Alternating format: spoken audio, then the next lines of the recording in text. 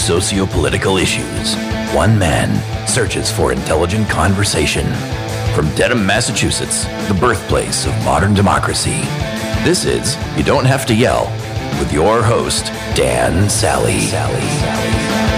Welcome to episode 57 of You Don't Have to Yell, which as of this week is the 142nd most popular political podcast in Germany. I'd like to thank all of our listeners in Lower Saxony for making that happen. It's the bad boy of nonpartisan political podcasting here. Actually, the only boy of nonpartisan political podcasting. And today, we're going to discuss the issue of branding in politics. Now, almost as soon as Madison Avenue figured out how to use television to market toothpaste, political operatives learned how to package their candidates for this new medium in much the same way. And not only did this provide the amusing side effect of making politicians wear makeup, but it also made campaigning really more expensive, which resulted in an arms race for cash that has escalated to a $1.6 billion price tag for advertising in the 2016 election cycle. Now, Chara Torres Spelliscy, professor of law at Stetson University and fellow at the Brennan Center for Justice, outlined the strategies campaigns use to sell their candidates like breakfast cereals and the ways the courts have tried and failed to curb the influence of money in politics in her new book, Political Brands. Now, she joined me to discuss her book and to help us understand what we can do to improve our current lot. And to do that, we started off with a delightful story about Santa. I'll be back at the end with some final thoughts. We're here to talk about your book, Political Brands, which as I said before this, I found fascinating. And we'll get into why a little later on. The thing that jumped out at me is how you introduce it. And in the beginning, you tell a story about not teaching your son about Santa, or trying to not teach your son about Santa, right? Indeed. And when, in the before times, when I could actually go on a book tour to places that are not my house, I would use the Santa example to explain to my audiences how branding works. So the part with my son is, I thought that if my husband and I did not tell our son when he was born that Santa was real, that he wouldn't believe in Santa. We would sort of avoid that particular myth. And what I didn't appreciate is the information silo that my son was in, which included more than me. And yes. So it didn't matter that I never told him that particular lie. The lie was cultural. The lie was everywhere. It was told by his grandparents. It was told by nursery school teachers. And I think the thing that put the nail in the coffin with that myth for him was all of his children's programming, including, things on PBS, told him that Santa was real. And so it sort of didn't matter what I had said, because that myth is so reinforced by so many places, including weirdly NORAD. So yes, NORAD, which is part of the Defense Department, they track Santa every Christmas Eve. And then you also have weathermen, like your local meteorologist will often track Santa as well.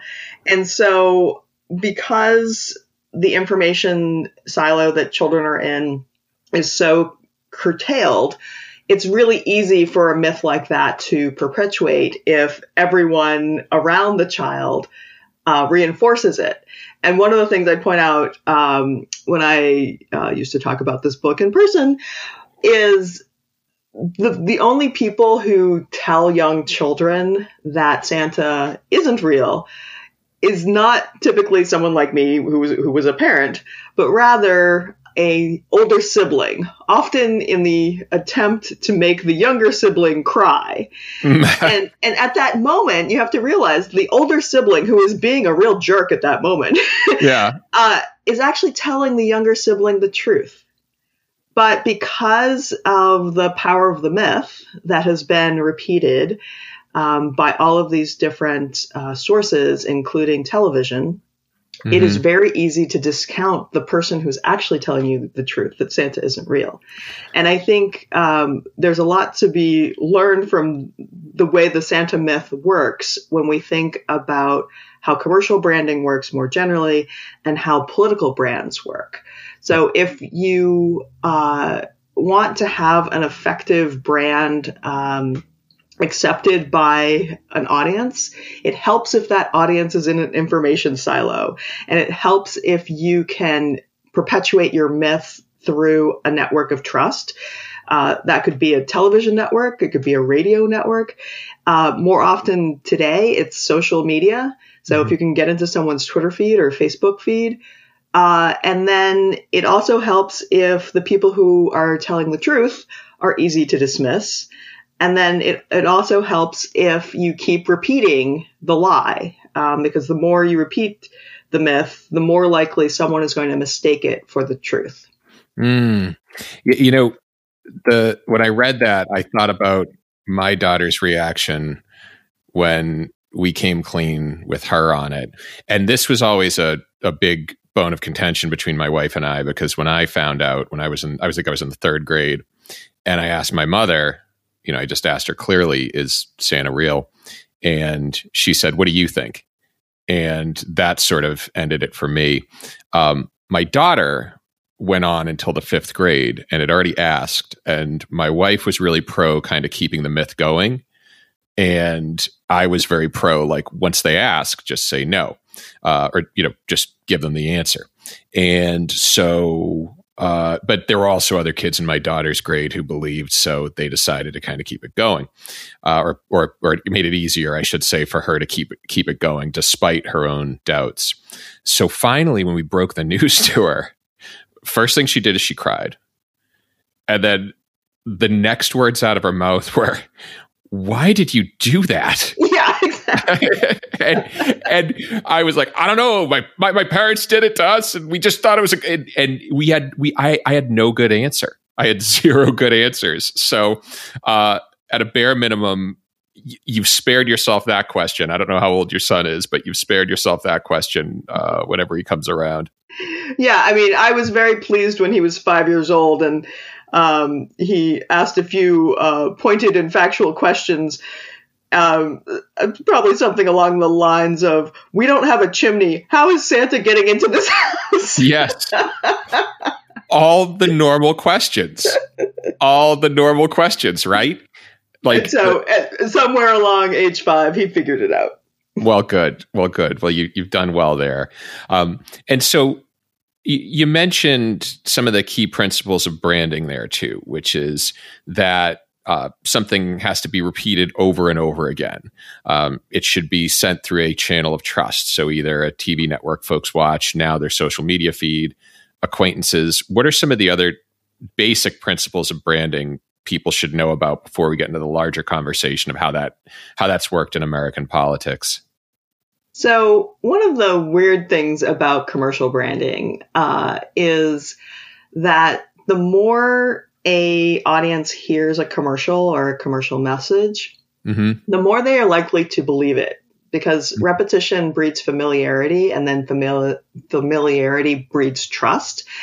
And what's so weird about that is you could be advertising something like cigarettes, which are deadly and dangerous to you.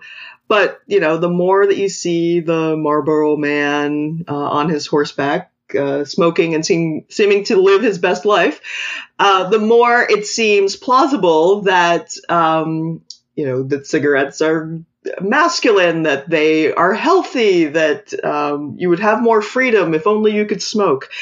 And that's where I find all of this a little creepy, that just by getting a message repeated, you trust it more. And even if the underlying product which is being advertised is dangerous or bad for you. Another thing that I think I underappreciated before I started writing this book was the power of using emotion to advertise, whether it's a product or a politician.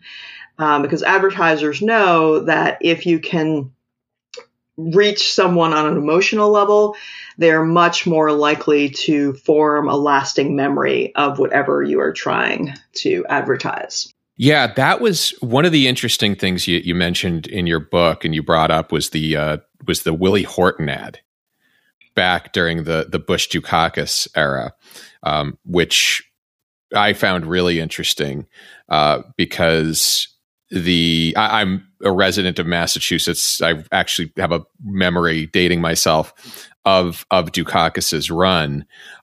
But the thing that I found, and I think in your book mentions, it was particularly nefarious about that, is it was very clearly preying off the emotions of white America, for the most part, of their opinion of black men. I feel like those messages, that branding, often reveals as much about us and our fears as a people, as it does about the motives of politicians themselves.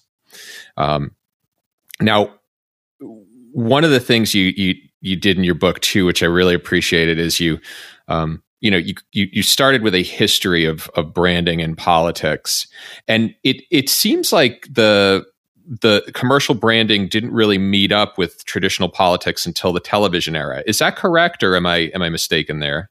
Well, I could see that impression being left the way I structured this book, because I focused on Eisenhower through Trump, and those are the TV presidents. I mean, there are aspects of commercial branding like jingles that predate the television era. But I think that it's a fitting place to start with Eisenhower, because the Eisenhower story I find just in some ways remarkable. So here's this man who helps win World War II. Then he goes on to be the president of Columbia University, and then he decides to run for president. And he brings in Madison Avenue ad men, who, we might think of as Mad Men after the TV series. And the Mad Men, sit down with Ike and do this assessment of him, and they decide that he's a poor communicator. And I just find that so absurd.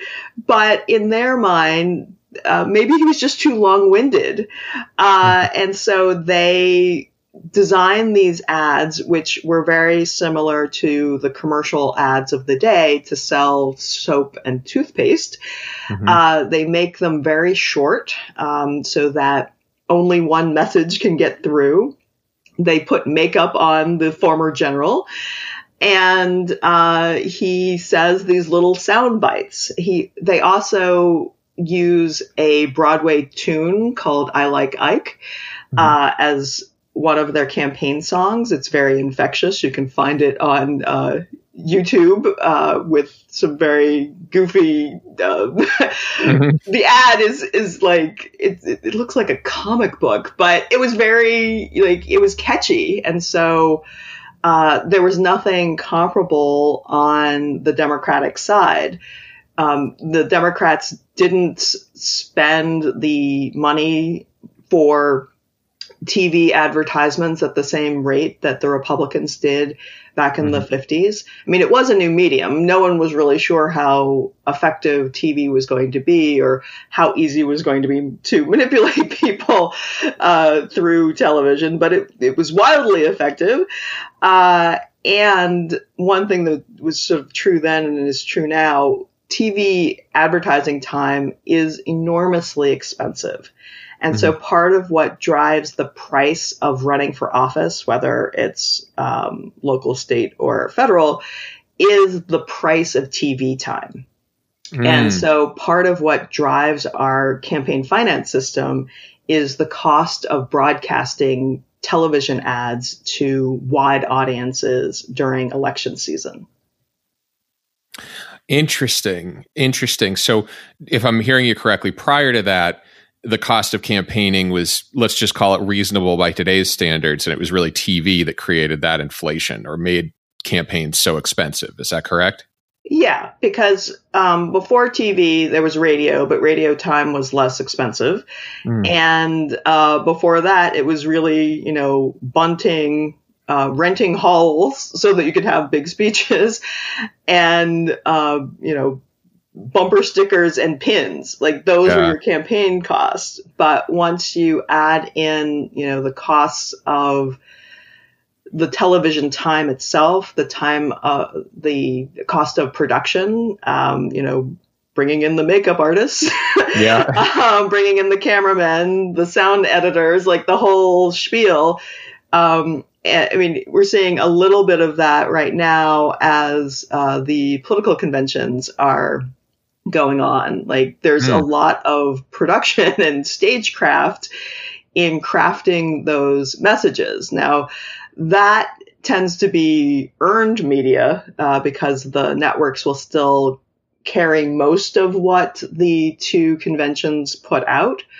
But outside of earned media, you have to pay for it. So whether you're paying for ads online, which is the new trend, or you're paying for radio or television, it becomes very pricey to run for office, especially if you're running from a big state or if you're running for federal office. Yeah. Interesting fun fact that I learned in one of my earlier episodes back in April. When the income tax was introduced during World War II, the federal government actually went out of their way to market it to the public. And do you want to take a guess at who they used to market it? The income tax? The income tax. I don't know that story. They marketed, so they had to market the income tax. They had to get it out. It was the first time they had done it. So they enlisted Donald Duck. Yeah. And you could go on YouTube and you could Google this film reel. They showed it in movie theaters where, Donald Duck is part of this piece promoting the virtue of paying the income tax and and they have like Donald Duck with a Hitler mustache and stuff to show him, how he's fighting the Axis. It was, I found that absolutely hysterical. And I also learned that his job is actor. So he fills it out on his form. Everybody thinks it's sailor. He's actually just pretends to be a sailor. Sorry if I blew anyone. Sorry if I blew the surprise for anyone. The other interesting thing I found was, so Eisenhower embraces television altogether. His VP totally dismisses it at first. So Richard Nixon in his first run versus JFK really discounts the medium of television as a mode of communicating with voters, right? Yeah, so Nixon really evolves on the use of television. So on the one hand, you might think that Nixon would have learned the lesson of Ike's success on television, that it's a medium that can lead to you being one of the most powerful men in the world. But Nixon did not seem to take that lesson from all of this. And instead, though it's interesting, one of the things I left out of Political Brands was the Checkers speech. So right as Eisenhower is about to be elected, there is this campaign finance scandal that breaks out around then Senator Nixon, and this sort of slush fund that he had from some of his political supporters. Now, the campaign finance laws at the time were so lax that Nixon was probably correct that he was within the four corners of the law. But when the scandal breaks, he actually gets some television time, which they paid for, the campaign paid for, to talk to the American public. And he gives his famous Checkers speech where he talks about, this political fund. And then he says, well, we did get one thing for free. It was a little Cocker Spaniel that was given to my 5-year-old, and the girls love him and they named him Checkers. So in that moment, Nixon was actually really effective at using that primetime TV moment to save his vice presidential run. But when he runs in 1960 against JFK, he seems to think that television was just sort of a novelty and that the novelty is worn off. And so he doesn't take the debates with Kennedy seriously, in part because he thinks Kennedy is a lightweight, and he's been vice president for the past 8 years. But he also, I think, underestimated how shallow people can be about appearance. And so Nixon doesn't wear makeup during the first debate. And so he looks all sweaty, and his beard is, like, his 5 o'clock shadow is coming in. And there was a huge difference in the perception of that debate, depending on whether you heard it on the radio. If you heard it on the radio, most people thought that Nixon had won that debate. But if you watched it on television, you have this, young, handsome John F. Kennedy and this sweaty, ogre-looking Nixon. And so most people who saw the debate thought that Kennedy had won it. And Kennedy was also very good at his campaign ads, including one which I thought was very, very interesting, which featured Jacqueline Kennedy, his wife, speaking in Spanish, encouraging Hispanic voters to vote for her husband.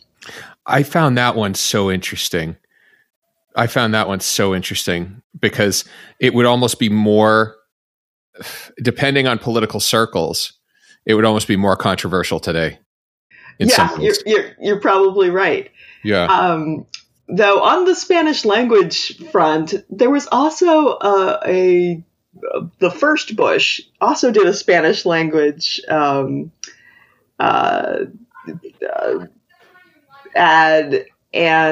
Or he did an ad where he talked about his Hispanic grandchildren, which he really does have. And I'm sorry, I mixed it up. His son did an ad in Spanish. The elder Bush did a ad sort of surrounded by his Hispanic grandchildren, and he talks about how he won't just be judged by history, he'll be judged by his own grandchildren in terms of his policies that he does, which I think is a very interesting contrast to the Willie Horton ad, which, as we were talking about earlier, really played on people's racialized fears. Yeah. That's so, I didn't even think about that contrast there. The interesting thread I'm picking up as we're talking here too is I think it's safe to say there was never like a good old days of politics. I think it's always been probably a fairly dirty business at times. But what seems to happen to me, and I'll ask for your comment on this, is what seems to happen is that prior to television, the more unsavory elements, or the areas where you needed to, let's say, stoop down to a lower common denominator, were typically done well outside the circle of the candidate. And it almost seems like as television comes to the forefront, these politicians who to date have not had to be so superficial during campaigning now all of a sudden have to think about, how do I look on TV? How do I look? How do I sound? And so on. And it seems between Nixon and Eisenhower's opponent, Adlai Stevenson, there's this sort of reluctance to stoop down to that level, or to sort of debase themselves for being concerned, again, about appearance, wear makeup, things like that. Do you feel, am I right there, or am I off base? Well, I guess one of my conclusions after spending a painful amount of time looking at political ads, and I'm sorry.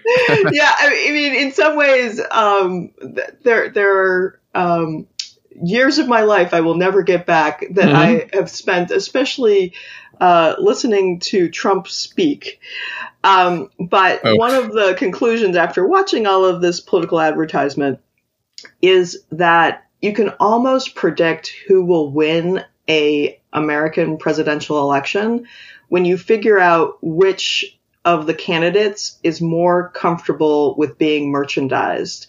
And I think Adlai Stevenson is the earliest example that I have in my book, where he does not want to be sold like a bar of soap. And he says as much. Meanwhile, Eisenhower has his Mad Men doing the little 20-second commercials and his Broadway tune, I Like Ike, and he is willing to be merchandised, and he wins the presidency twice. And then when you look throughout time, you can almost predict who is going to lose because they are not willing to be merchandised in that particular way. Like Dukakis seemed very uncomfortable with television advertising. Same thing with Bob Dole. And Dukakis and Dole, in their own right, Dukakis was the governor of Massachusetts. Bob Dole was a long-term senator. These were serious people who had talents that could have been used in the White House. But because they didn't master the medium, they ultimately come up short against opponents who are better at it. And I think you could say similarly with Hillary Clinton that she was much less comfortable with merchandising herself compared to Donald Trump, who had a entire lifetime of marketing the Trump name. We're going to take a short break, and we'll be back in a moment with Chara Torres Spellacy. Hey, folks. I hope you're enjoying today's show, and I hope this show is making it clear how much we need real reform in this country. Now, an interesting fact about America's campaign finance system is that it doesn't differ all that much from far less dysfunctional, more stable democracies. And it's just that we're the only one that makes it impossible for more than two parties to exist. I've said it a million times before. Two-party systems mean you only need to be not as bad as your opponent to win, meaning you can spend more time serving your donors than your constituents without fear of any negative blowback. It's like the electoral equivalent of that game Would You Rather. Now, we can change that, and to change it, we need to get the word out. So to help, share You Don't Have to Yell with your friends, family, random strangers if you're that type of person. You can also reach me via the hashtag YDHTY to share ideas and tell me what you're thinking. Now remember, this country was once just a crazy idea fueled in opposition to a government that was unresponsive to its citizens. And with time, determination, and numbers, we can make real change happen here. Talking about Dukakis, and I guess to bring folks listening up to speed on if they aren't familiar with the name, Michael Dukakis, governor of Massachusetts during the 1980s, ran against the first Bush, George H.W., in 1988. The interesting thing about Dukakis is in Massachusetts, he actually was okay with jingles. So there was this whole thing called the Massachusetts Miracle that was effectively that was, how do I put this? That was used to describe the economic boom that happened in Massachusetts when he took office. Another interesting, totally off-topic story. This is a couple years back. I am sitting in traffic in Boston at a light. Well, everywhere in Boston has traffic. There's just no way to avoid it. But so I'm sitting, and I look off to my left, and there's this kind of green space out next to the road. and there's this guy out there just picking up litter. And he's just out there, and I'm looking at him, and it clicks. It was Michael Dukakis. It was Michael Dukakis. He actually, like, for as aloof as he seemed, he was actually he's a solid guy, you know? I mean, anybody who's going to take their time to pick up litter at, I don't know how old he is now, certainly can't be that bad. So I know so Nixon, sort of gets stung during his run against JFK. When he comes back in 1968, he is all in on the media, yes, correct? Yeah. So Nixon loses the presidency in 1960. He loses the governorship of California, I think in 1962. And then he sort of goes out in the wilderness for a while and is a dejected figure. But then he has one of the great comebacks in all of American political history. He decides to embrace the Mad Men, and they run his 1968 campaign in a very clever way. So a young Roger Ailes, who will later go on to create Fox News, is the mastermind of the approach. So the approach is basically, we are going to have fake town halls and we will broadcast them. And they will seem more spontaneous than they are to viewers at home. We will pack the audience with Nixon supporters. We will pack the stage with Nixon supporters. And then, questions will be lobbed at the candidate, most of which are pre-scripted. Yeah. And this makes Nixon look like he is willing to engage with the public, because it seems like he's engaging with, audience members and people on the panel, but it is just basically a ruse. And he does this, like he goes stop to stop to stop. And they are broadcast and people sort of fall for it. And one of the things that they miss in watching these, basically canned town halls is that Nixon is assiduously avoiding going on any television program or having press conferences where anyone would be able to ask him a real and unscripted question. Mm-hmm. And I mean, in some ways, he's incredibly lucky because of the other craziness that is going on in the world in 1968. Yeah. So 1968 is when Martin Luther King is killed. It's when Robert Kennedy is killed on the campaign trail right after he wins the California primary. And so there are so many different ways history might have turned out, if RFK had been the primary candidate that he had gone up against, if George Wallace hadn't been in the race. Like, there are all of these confounding factors, which allow Nixon to be successful from an electoral college point of view. He's actually, like many presidents, he does not gain the majority of the voters in the United States, but that's not how we elect our presidents. It's not a plebiscite. But all of these confounding factors, and then including his sort of clever press strategy of avoiding all real press, he lands in the White House in 1968. Yeah, well, and I guess technically in 1969, but he wins the election in 1968. Yeah. And now the interesting thing too is he goes all in, his cost balloon, and it's actually his campaign that seems to trigger the first real sort of strong regulations around campaign finance, right? Yeah. So Nixon, in his re-election campaign in 1972, it just becomes like a criminal enterprise.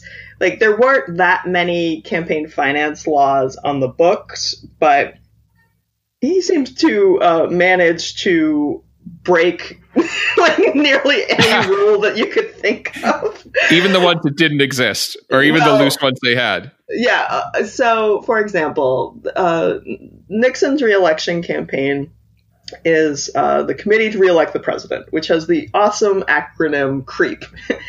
And Great. CREEP had all of these illegal campaign donations that came from two sources. One of the sources of illegal campaign funds was from corporate coffers. So corporations were not allowed to give to a presidential election campaign then or now because of a 1907 law called the Tillman Act. So they broke that law. Another source of illegal contributions was one of his fundraisers, his personal lawyer, his name was Herbert Kalmbach. Mm-hmm. He ends up with a jail sentence at the end of all of this because he is selling ambassadorships. And all right. Yeah, U.S. ambassadorships are actually not for sale, so it was not for him to sell them. But you learn a new thing every day. Yes, but campaign donors who wanted to be ambassadors to various countries would give CREEP money. And because that is part of an illegal transaction, I deem those contributions to be illegal contributions. The selling ambassadorships is fantastic, by the way. I'd really like to see kind of what the going rate was for different spots, because I'm sure there'd be some diplomatic. Oh yeah, there was a premium for people who wanted either the Caribbean or Europe. Yeah, I was. Yeah, I was gonna say like Aruba would be like my pick, like low stress. Maybe every now and then you have to like bail as a citizen out of the drunk tank, but other than that, things are pretty smooth. So it's after all that happens that Congress decides to take up the issue of campaign finance and starts to build regulations or stronger laws around how you can raise money. How much you can raise and what you can use it for. And that also seems to launch the never-ending series of legal battles against campaign finance laws that is stretching on to this very day, correct? Yes. So Watergate, for those of us who are too young, was a break-in at the DNC's national headquarters in the Watergate building during 1972. Some of the burglars were very quickly linked to the White House, and that prompted investigations by the Washington Post, by criminal prosecutors, and by Congress. And what came out of that investigation of that burglary was that the burglars had been paid for by CREEP, which again is the Committee to Reelect the President. Mm-hmm. And then people looked at the money that was in CREEP, including the illegal donations I just noted before. And that inspired members of the public to write to Congress and to demand better campaign finance laws.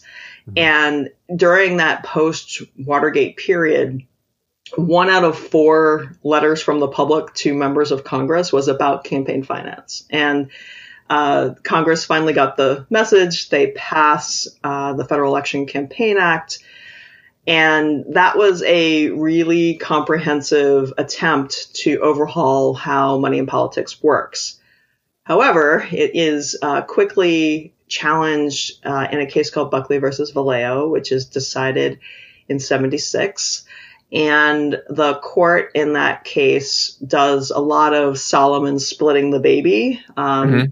So they decide that contributions are constitutional, but expenditure limits are unconstitutional.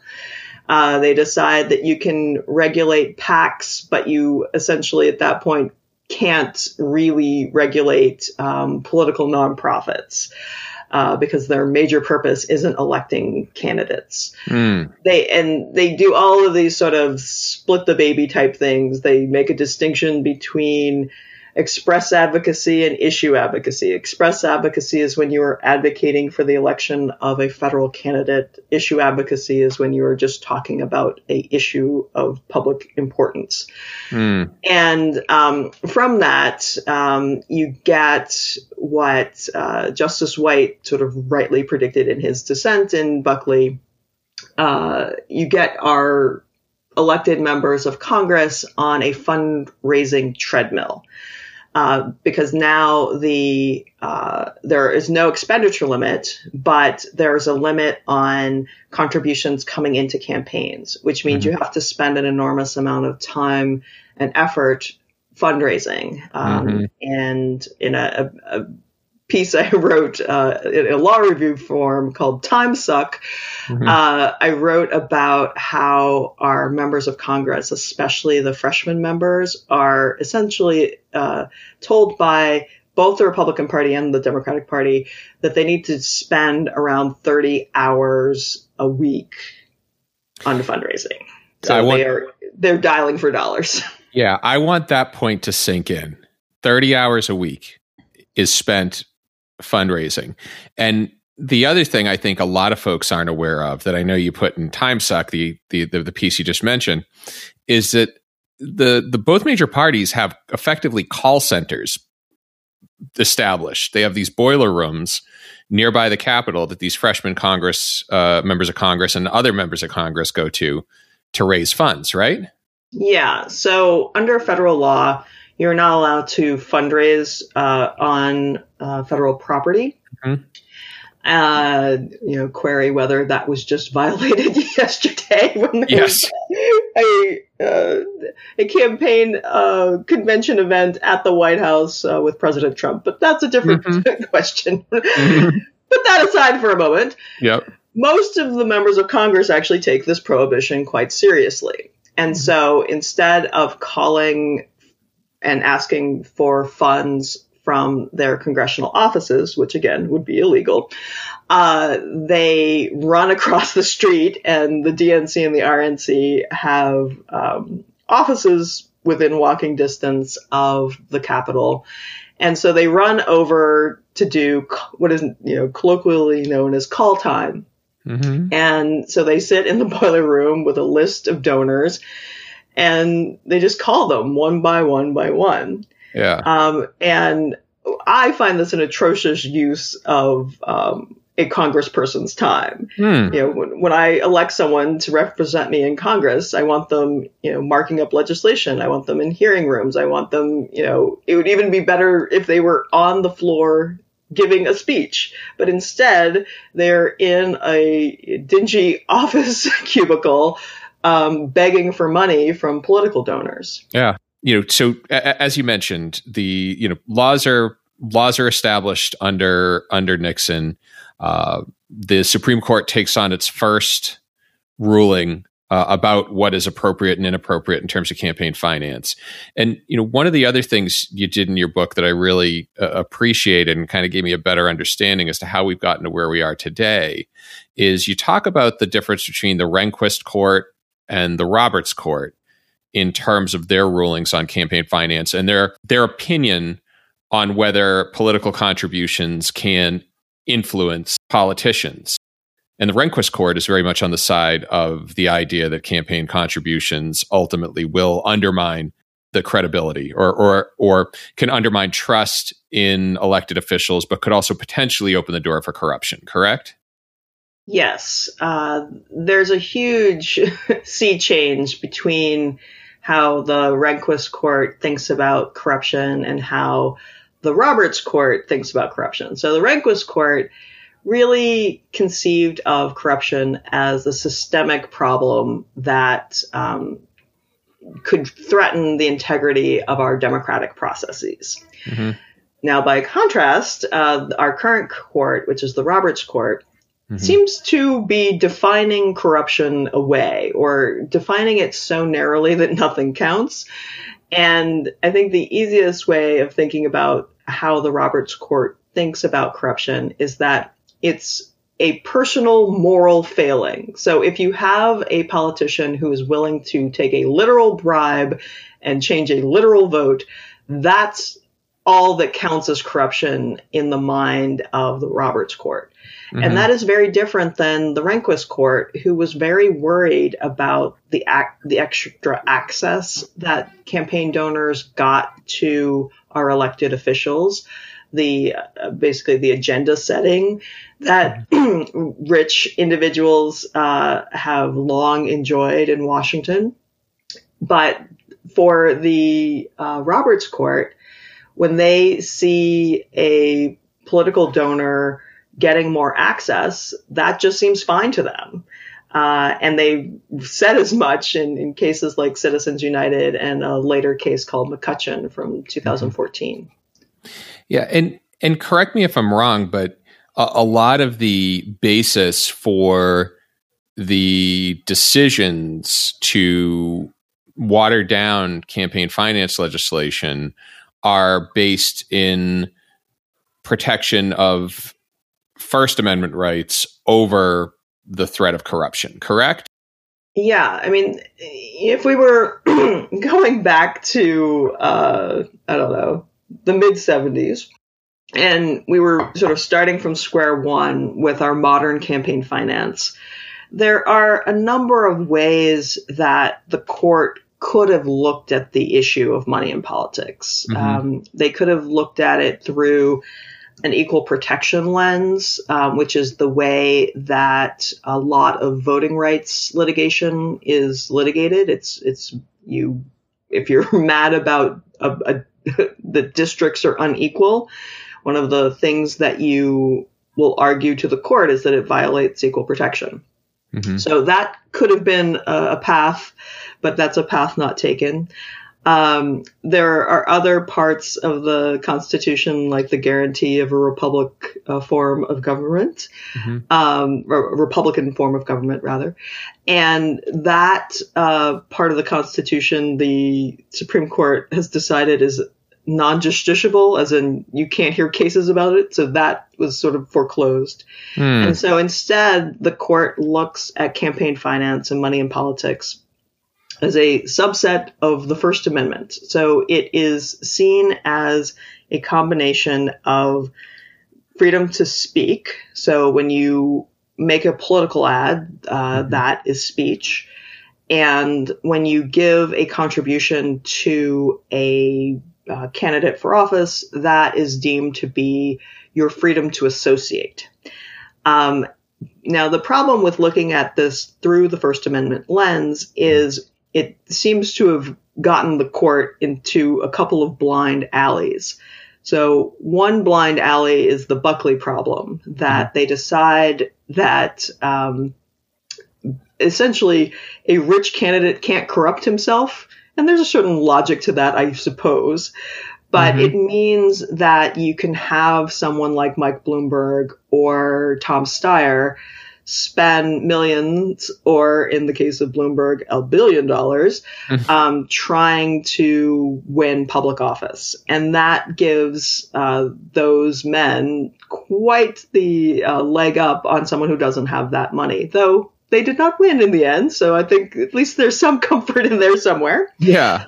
On the other hand, the court has also, I think, made this weird blunder in Citizens United where they equate the right of a human being to speak with the right of a corporate structure to speak. So in Citizens United, they decide that corporations have a constitutional right to spend an unlimited amount of money in politics.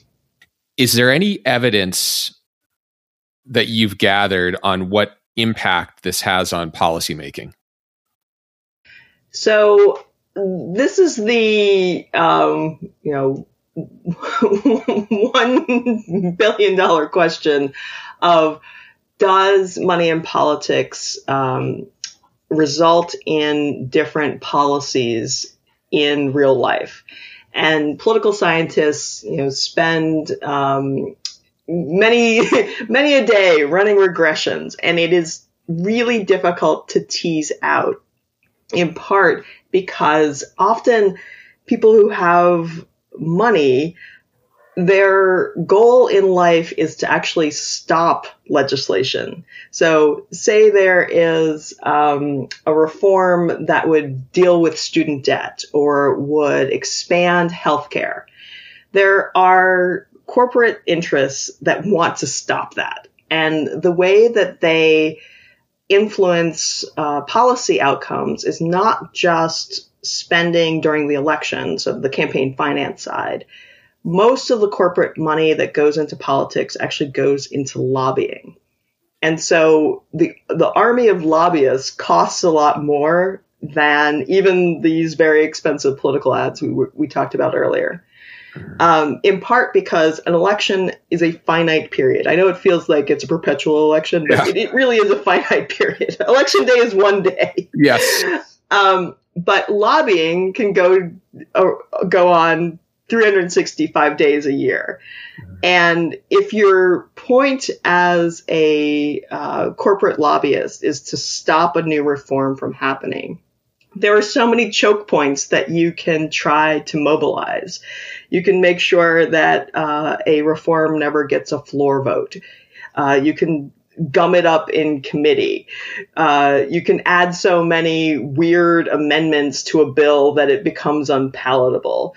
If you have the president's ear, you can try to get the president to veto it. You can just have Mitch McConnell sit on a bill, which is basically what he has done to a lot of different reforms that have come out of the House over the last 2 years. But from the point of view of the political scientist who is looking at the money spent in campaigns or the money that's spent on lobbying, it is so difficult to isolate whether a bill was stopped in its tracks for campaign finance reasons, because someone, paid someone to someone, paid some money to a particular politician, and got that result, versus broader trends in politics such that, one party is, can tolerate a certain amount of regulation and the other party doesn't want regulation. So it's very hard to pull out what is just the predilection of particular members of Congress and what is being driven by the donor class. That seems to be where I have trouble figuring out how we work our way out of this. Because from what I can see, as much as those in office might lament the amount of time they have to spend fundraising, they're also certainly not going to give it up, because effectively it's an arms race against the opposition party to outraise them. So when it comes to any regulations restricting their ability to fundraise or their ability to use money, they tend to be reluctant to embrace that. And at the same time, anything that does happen to make it through Congress and make it into law ultimately can be gutted on the idea of freedom of speech. So I know you get into, you have some policy prescriptions at the end of your book. What are some of the ways we can kind of work our way out of this problem? Well, President Trump has been damaging to norms and ethics and laws in all sorts of different dimensions. Mm-hmm. And so I think merely focusing on money and politics won't be enough. Mm-hmm. I think that's definitely a part of the reforms we need. But, post-Trump, whether that is in 4 years or in 4 months, I think we need stronger anti-nepotism laws. Like it makes no sense to me that we have anti-nepotism laws on the books, but, his daughter is working for him in the White House along with his son-in-law. And so we need nepotism laws that actually stick, mm-hmm. And prevent that type of behavior. We definitely need, better laws on money and politics, especially ones that offer public financing to candidates for all federal offices, Congress included. And we need to get rid of dark money. There's been $1 billion of dark money spent roughly between Citizens United and Today. We need laws that specify what counts as an emolument. We have these two parts of the Constitution that for 200 years plus had never been violated by any president. Mm-hmm. And there are very strong arguments that President Trump has violated both emoluments clauses on a nearly daily basis through his entire presidency.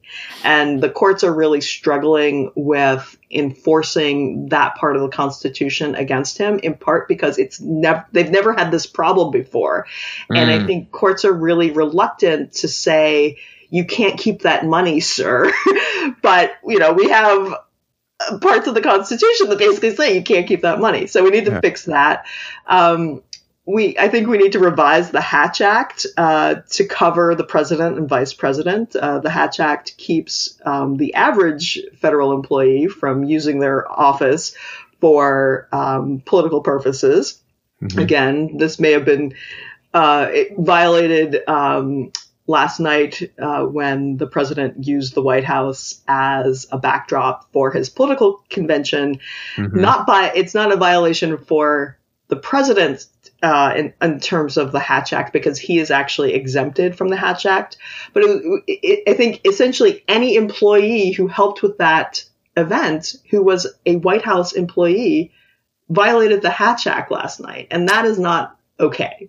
Mm-hmm. And then I think we also really need to revisit the DOJ policy that a sitting president cannot be indicted. I think we saw the problems with that when the Mueller report came out, and part of the reasoning of the Mueller report for why they don't accuse the president of a crime is that they can't under DOJ policy. And so Mueller, who I think is actually an honorable man, said it would be unfair to accuse someone of a crime where they can't clear their name in court. And thus they essentially don't accuse the president of crimes when, if you read the entire Mueller report like I have, there seemed to be a number. So I'm also hoping that post the Trump presidency that we have another special prosecutor who looks into some of these issues so that we restore the rule of law. Because I think one of the greatest tenets of the rule of law is that no one is above the law. And I think that many norms have suffered over the past 4 years, but I think that's the most fundamental one. Yeah. I felt like with Mueller, he was kind of dancing around the fact that the president couldn't be indicted. And this is, again, me as a layman. And maybe leaving the door open for when he got out of office. Oh, yes. The Mueller report definitely leaves the door open for future prosecutions post-presidency. It's just a question of whether there will be an appetite for that. Like, if it's the Biden administration, will there be an appetite to go after the former president? Yeah. And one of the reasons that gives me a lot of pause that will ever happen is the Obama administration had, a look back at the torture policies by the Bush administration, and they didn't prosecute anyone. Yeah. And I think that was a mistake, and it's a mistake we could make again. Yeah. Yeah. I'll ask you this last question with two things. I'll state up front.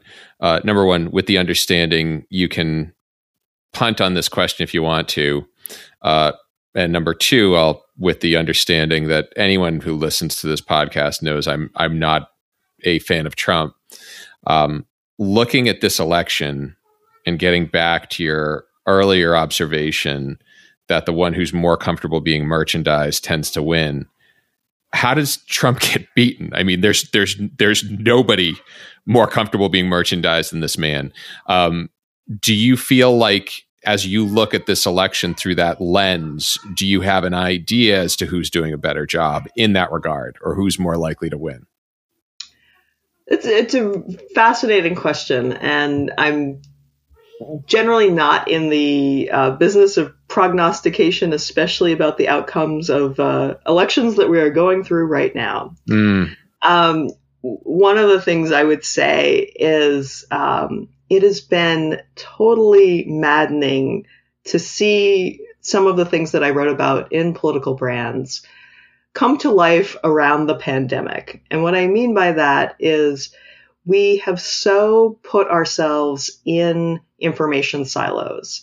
We get our news from very slanted sources that please us. We tend to look for opinions that reinforce the opinions that we already have.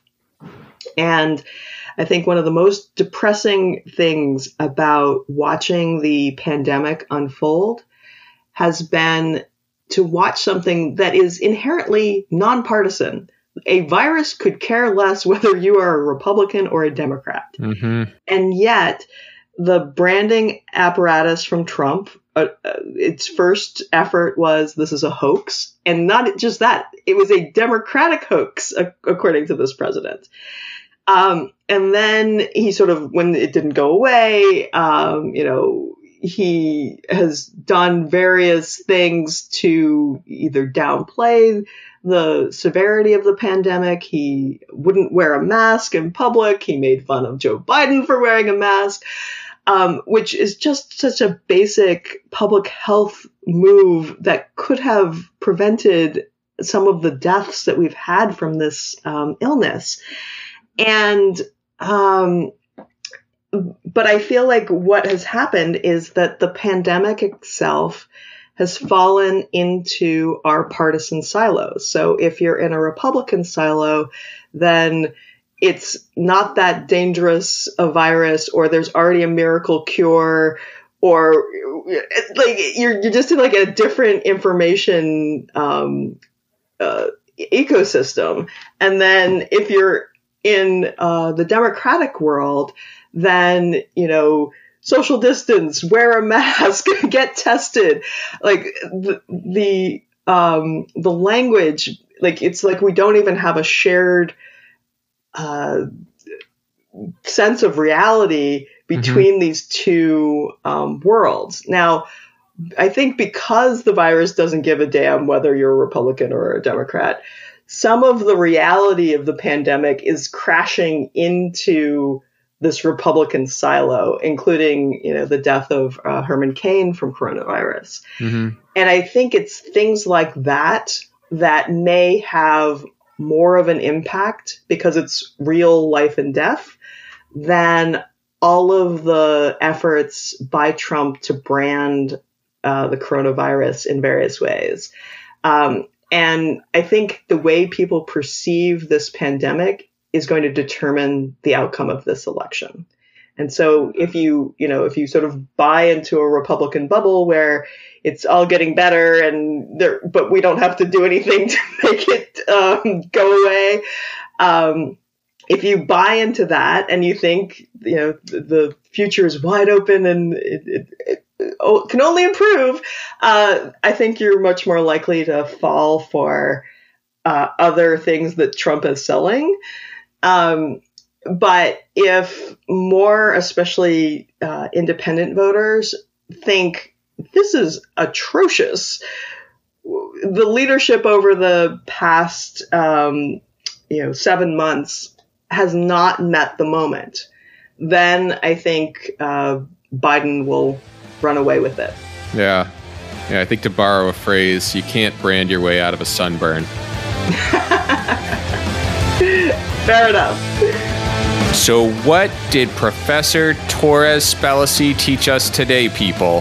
First off, it seems the Supreme Court under Chief Justice Rehnquist saw a much stronger connection between campaign contributions by private donors and the potential to corrupt the legislative process, whereas the current court under Roberts has responded with the legal equivalent of a shrug emoji. Now, this is a tricky one, because polls indicate support for campaign finance reform is only 80%. So you can understand how it'd be really tough for the Supreme Court to go in line with that. But the other problem is that the laws they'd enact to counter excessive campaign spending would ultimately be gutted by the current Supreme Court under the First Amendment. This aside, the second problem is that branding isn't just about campaign ads anymore.